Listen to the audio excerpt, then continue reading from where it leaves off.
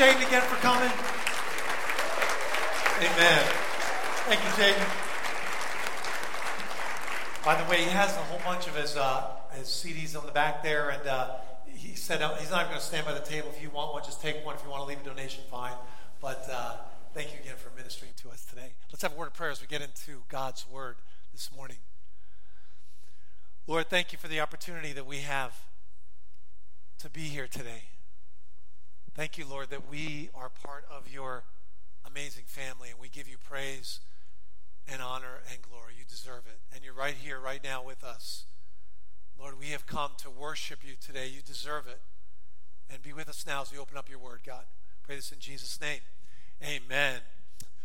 Well, I've been in a series entitled Questions by Jesus. We've been going over some of the questions that Jesus asked. Last week, we talked about the question that says, what is written in the law?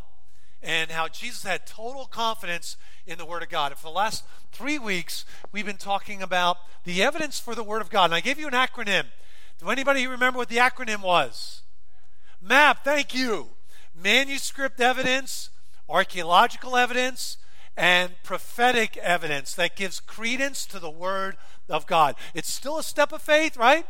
To believe the Word of God as the Word of God, but it's a much bigger step of faith to reject the Word of God as the Word of God, with all the evidence behind the fact that this is an amazing book that God wrote through various individuals over 1,600 years. In fact, yesterday I was at a meeting in San Diego and met with some folks, and then afterwards I was sitting there. It was a beautiful day. I went out on this patio, sat there and reviewed my sermon. I had my laptop open, and I heard some people next to me, the table next to me, talking, and they mentioned church. And so, being the non-nosy person that I am, I said, hey, I heard you mention church. You go to church. Are you a believer in Christ? And he said, yes, I am. He said, are you? I said, yes, I am. He goes, well, what do you do? I said, well, I'm a pastor at Riverview Church. Where's that? In Bonzel. I have a friend that lives up there. He's looking for a church. I said, here's my card. He said, hey, pastor, let me ask you a question. I have a friend. We were just talking about him. And he says he believes in God, and he reads the Bible, but he doesn't believe all these stories like Jonah in the belly of this great fish for 3 days and 3 nights, like the parting of the Red Sea. What should I tell him? What should I tell him?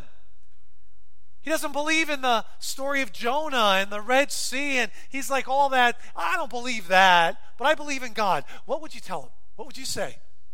What would your response be? Thank you, Brady. Jesus believed it, right? Jesus referred, and I told him this is my second thing. Jesus referred to the story of Jonah and said, just like Jonah was in the belly of this great fish for 3 days and 3 nights, so the Son of Man will be in the heart of the earth. Was the story of Jonah an allegory? Was it a nice fairy tale? No. Well, it was the story of Jesus being in the earth for 3 days and 3 nights, a fairy tale. No, it really happened. Jesus referred to it as a real event. Before I said that, though, I said to him, you know, it always amazes me how someone can believe in God, the God that created 400 billion galaxies, and not believe that this same God can cause a great fish to swallow Jonah. I said to him, what I would tell him is, if you can get past Genesis 1:1, right? In the beginning, God created the heavens and the earth. Every miracle of the Bible should be easy to accept because God has no problem performing that. If he can create 400 billion galaxies, then he has no problem causing a great fish to swallow Jonah and keeping him alive in the belly of that fish for 3 days and 3 nights. That's not a problem for God. He had his feet up on that one. That's easy for God. And we started, talking about different things. Turned out it was his birthday that day, and I saw they had this big cake, and I said, well, actually it was my birthday 2 days ago, hoping they'd give me a piece of cake, but they didn't. So we had a great talk, though, about spiritual things, and it was just cool to connect. But there's a conviction we should have about the Word of God. In fact, my daughter was telling me, who's going to Fuller Theological Seminary, she serves on the staff at the Calvary Chapel in Carlsbad, and she was taking courses from Fuller and is now. And she said, yeah, I was telling her the story about this guy I encountered and what I told him, and he said, yeah, Dad, it's sad because even at Fuller, my prof, even though there's some very evangelical Bible-believing professors, there are some that are liberal, and my professor said, oh yeah, Jonah, that's just an allegory. Why would you ever give that up? There's no reason to. Unless your God is impotent, your God isn't powerful. Your God can't do miracles. And if he can't, he's not worthy of our worship. That's why we're here today. We serve an awesome God who can do amazing things. The question today that we're looking at is this one. Where are we to buy bread? I'd like you to open your Bibles to John chapter 6. Man, I spent way too long on that. Time is fleeting. We got to go.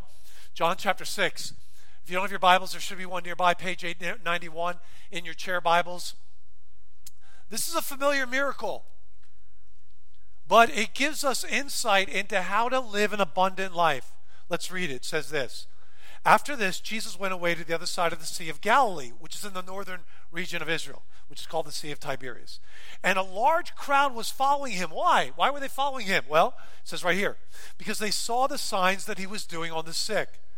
Jesus went up on the mountain, and there he sat down with his disciples. Now the Passover, the feast of the Jews, was at hand.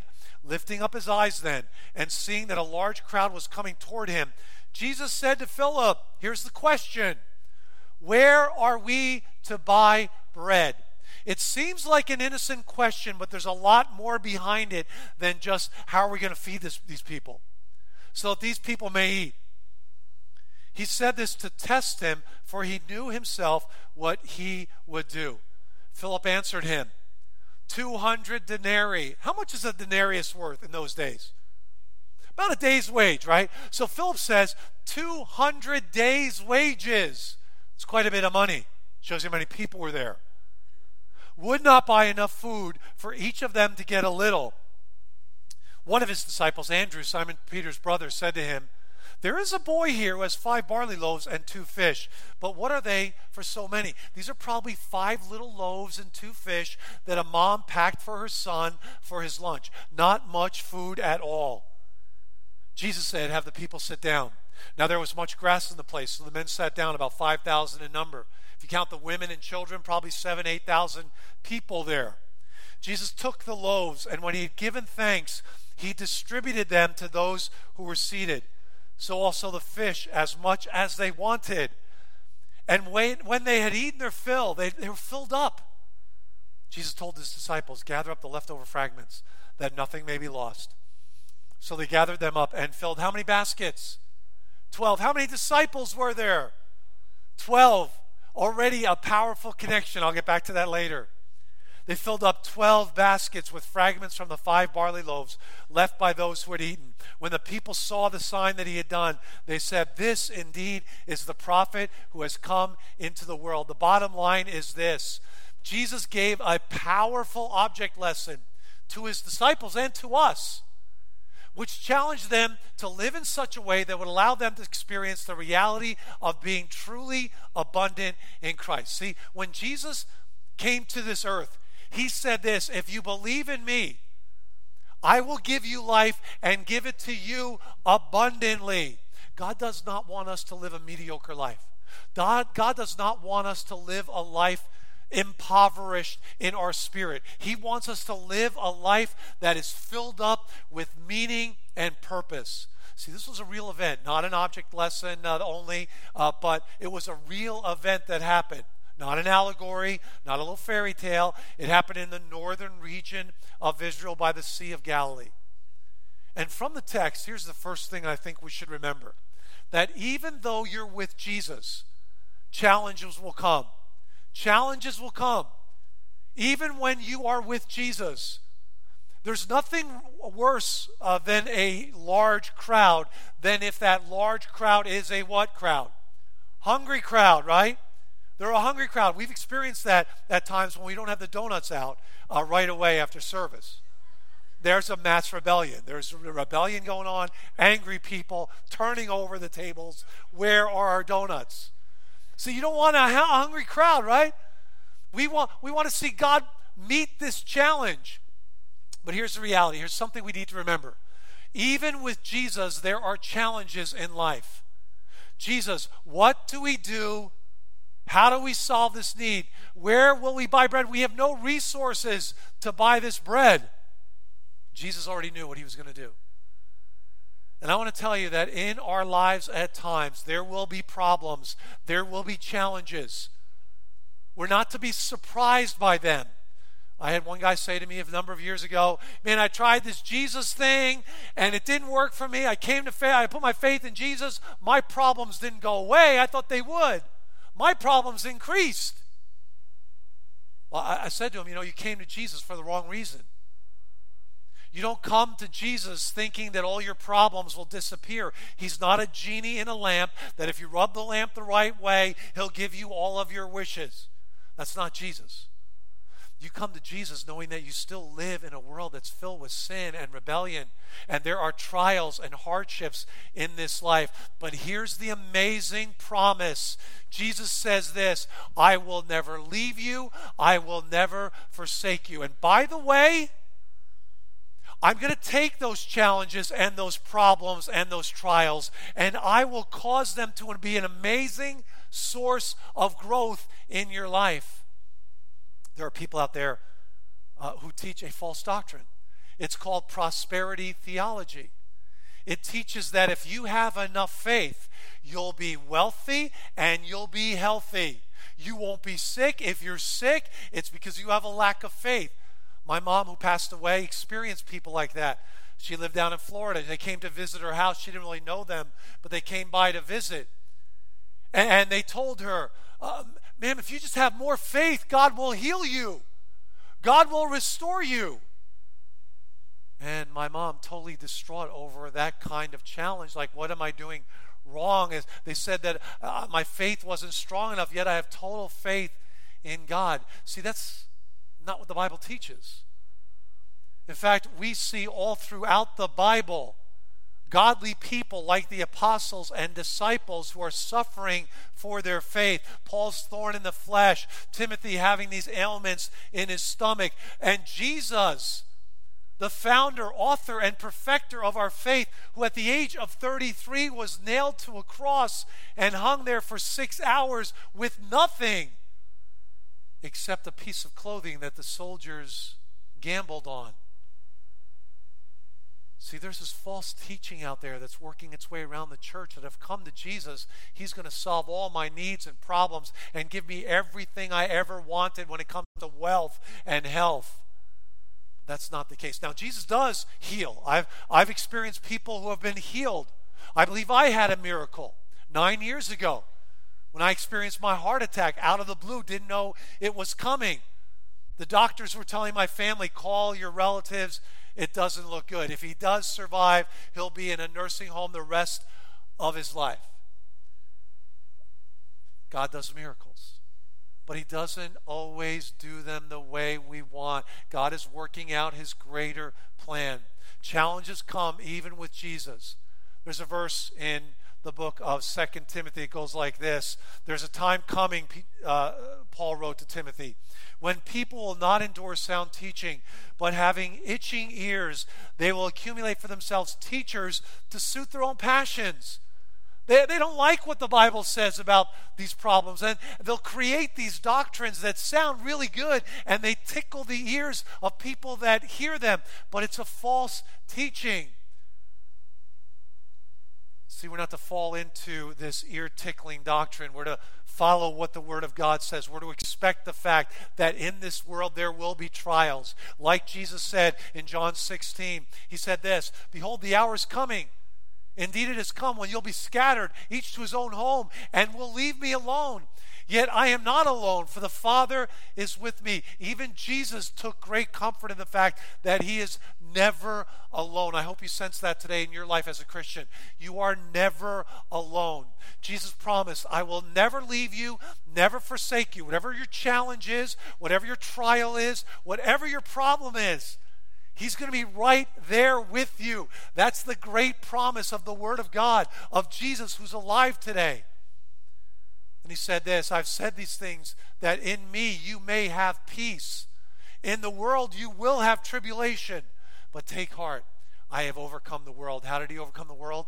When he died and rose again, he won that amazing victory over this world, over death, over sin. Death no longer has the sting it once had because Jesus rose again from the dead. Here's the second thing I want you to remember. Time is flying. Challenges become opportunities to vividly see God at work. I don't know what your challenge is. I don't know what your problem is. Maybe it's in a relationship of yours. Maybe it's in your marriage. Maybe it's in your family. But the Word of God tells us, and from this passage, Philip was being tested by Jesus. Hey, Philip, do you have the faith to believe that Jesus can make a difference in this challenge of a hungry crowd? Can he make a difference? Yes, he can. Turn it over to Jesus. Turn it over to Jesus. It might not come out exactly as you desire. It might not be the outcome that you were exactly looking for. But the promise is clear from God's word that he will work all things together for good to those who love him and are called according to his promise. See, don't fall into defeatism. God, there's a challenge. I can't believe I'm facing this challenge. I'm giving up. Like that one guy told me, I'm walking away from the faith. I have more problems now as a Christian than I had before I came to faith in Christ. See, Jesus was testing Philip. I want to ask you this. You know, when you're in school, right, and a teacher hands out a test. My son took his SAT yesterday. He was studying for this test, this SAT. Now, in school, the tests are designed to inform the teacher about where you're at and what grade to give you. But that's not true with God. God knows everything about you. These tests are not designed to tell God anything. He knows everything about you. Who are the tests for that we encounter? Yeah, they're for us. They're designed for us. Even James, in the book of James, talks about the testing of our faith. And if you can turn there if you'd like, James chapter 1, really powerful passage. It says, "Count it all joy, my brothers, when you meet trials of various kinds." He doesn't say if. He doesn't say, well, there's a possibility you might experience. No, he says, when you meet trials of various kinds. For you know that the testing of your faith produces steadfastness. And let steadfastness have its full effect, that you may be perfect and complete, lacking in nothing. So instead of saying, hey, God, why me? Why am I facing this challenge? There are other Christians over there. They're not facing this challenge. Why me? Instead of that, we're to say, what do you think is a better response? What are you trying to teach me, God? From James and his testing of Philip right here in John chapter 6, he's testing Philip to grow him up in his faith. Hey, God, in this challenge that I'm facing, what are you trying to teach me? What's the area of my life that needs to change? See, the testing is designed to help us identify where our growth edges are, where we need to grow our faith, where we need to have more faith in Jesus and see him do amazing things. I define a test as this: difficult circumstances. Do we have difficult circumstances in this life? Yes, we do. As followers of Jesus, yes, we do. We all have them. As a pastor, Mel, do you have difficult circumstances? Absolutely. See, they give us opportunities to apply the Word of God, leading to growth in our faith and character, that when we test the Word of God and put it into action, we see how amazing it is. And then encouraging us to trust God as he works toward a good result. You might say, well, Mel, what if 9 years ago when you had your heart attack, you died? Is that a good result? That sounds like a bad result to me. What happens to me when I die as a believer in Jesus Christ? Yeah, you go to heaven, right? You go to heaven. What happens to my family if I die? Yeah, they're in the hands of an amazing God. And even though I would have missed these 9 years with my kids and my wife, I trust God. I want to trust God. God, if that had been the last day of my life, I trust you to take care of my wife and family. I trust you in every circumstance because I know you're working it out for a good result. See, it's that kind of faith that God wants in us. It's that kind of faith that God wants in this church. Hey, that we would trust to trust God and see him work in amazing ways. See, what defeatism sounds like is this. Hey, you know what? We can't meet that need as a church. Well, that's asking way too much. No, that's never been done before. We're going to fail. Well, if they decide to move forward with that step of faith, fine. But don't expect my help. That's what defeatism sounds like. Have I experienced that as a pastor in a church over the years? Yes, I have. Have I seen that in my own life at times? That attitude creeping up? Yes, I have. And what Jesus wants in us is to trust him and to walk through these challenges and see him do amazing things. See, when we face a challenge, our supply is really limited. It's very limited. But behind all of that is a God who promises, if I ask you to do something, I will also give you the power and the strength to do it. To use your wisdom, yes, to make wise choices, but if I've called you to live a certain way, I'm going to give you the strength and the power to do it. That God's supply is infinite to help us in everything he's called us to do. Here's the third thing. Challenges are wisely addressed by inviting Jesus to get involved. Now, what would have happened if Andrew had said, hey, there's a young boy here. He's got 5 little loaves, 2 fish. If I give them to Jesus, he's going to give them to others, and his own disciples will be here starving. Hey, disciples, gather around. Let's just have a little bit ourselves. We won't be fully satisfied, but at least we won't be hungry. But don't bring them to Jesus. He'll give them to everybody else. If Andrew had done that, they never would have seen Jesus work the way he did that day. The wise thing Andrew does is he takes those meager resources and gives them to Jesus. And Jesus takes them and multiplies this little bit of food beyond their wildest imaginations. See, they invited Jesus to get involved.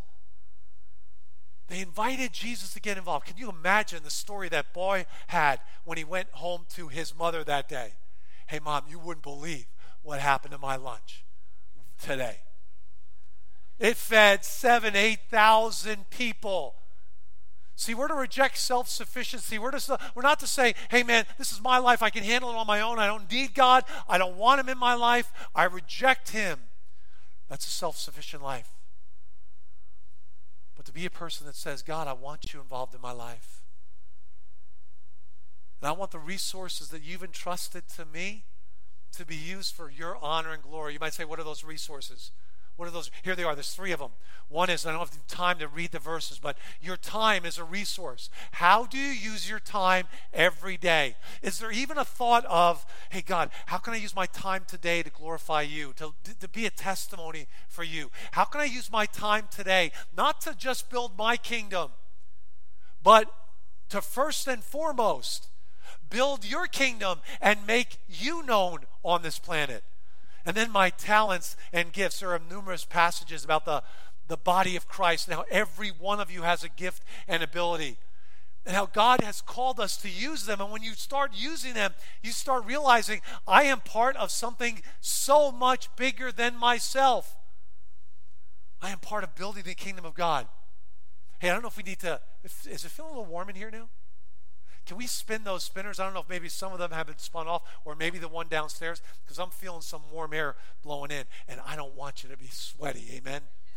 I don't want you sweating next to that person who's trying to study the Bible. Here's the next thing. Treasure.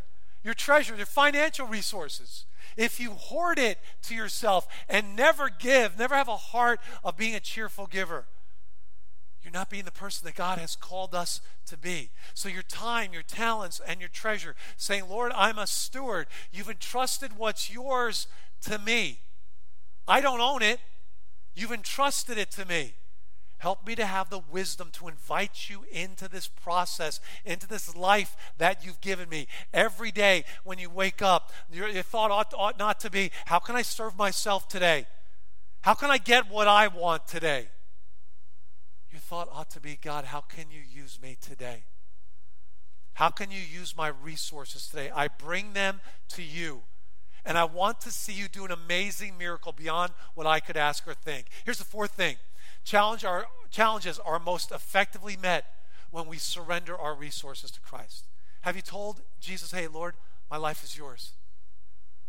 Maybe you've placed your faith and trust in him, but have you said, Lord, my life is yours. Everything I own is yours. Give me the wisdom to use these resources wisely, like Andrew did. He gave those 5 little loaves and 2 fish to Jesus, and Jesus did an awesome miracle. See, if all that I have is from God and belongs to him, I have a choice every day to say yes or no to that. If I say no to that, what happens? I use what I have for me first. And then what happens after that? I passionately pursue instant gratifications. Feelings fade as I realize pursuing my desires leads to emptiness. And this emptiness returns, and a feeling of desperation and despair sets in. I think I shared with you a few years ago, a good friend of mine was the chaplain for the Atlanta Braves. His name was Walt. Walt would do the Sunday services for the Atlanta Braves. These guys were multi-millionaires. They had everything the world says you should have to be happy. But he called me one day and said, we were talking, and he said, Mel, these are some of the most unhappy guys I've ever met in my life. I'm like, Walt, what are you talking about? He said, Mel, their whole life, they thought, thank you so much, I can feel the cool air. Can you feel it? Yeah, that's nice. Their whole life, they were thinking, if I become a professional baseball player, then I'll have the boats and the cars and the houses and the money and the fame, and I will be happy. And they became professional baseball players. And they got all of that. And they realized there was still this God-shaped vacuum, emptiness inside of their lives. And he said, Mel, they're trying to fill it with everything. They're so desperate because they're not happy. They realize, bottom line, this doesn't bring happiness and significance to their lives. They're desperate. They're some of the most unhappy guys I've ever met. See, and that's when Jesus meant when he said, if you lose your life for my sake, it's then that you'll find it. When you bring your life to Jesus and say, Jesus, my resources are yours. I want to serve you first, not me. It's not about me, Lord, it's about you. When you do that, all of the promises of God's word begin to kick in. That statement of living an abundant life that Jesus made, you begin to realize what that's all about. Because finally now, your life is making a difference for all of eternity. When I was down in San Diego yesterday, beautiful buildings, large buildings, they all will be knocked down one day. The only thing you will ever do in your life that will have an impact for all of eternity is that which is done for Jesus Christ. It's taking the time you have and the resources and saying, Lord, they are yours. When you do that, what happens is this: you use what you have for Christ first. That's your first concern. Not that you can't use them on yourself, but your first concern is, how can I use these resources for you first, Jesus? There's a joy of sacrificing for Christ, and the satisfaction of making an eternal impact enters your life.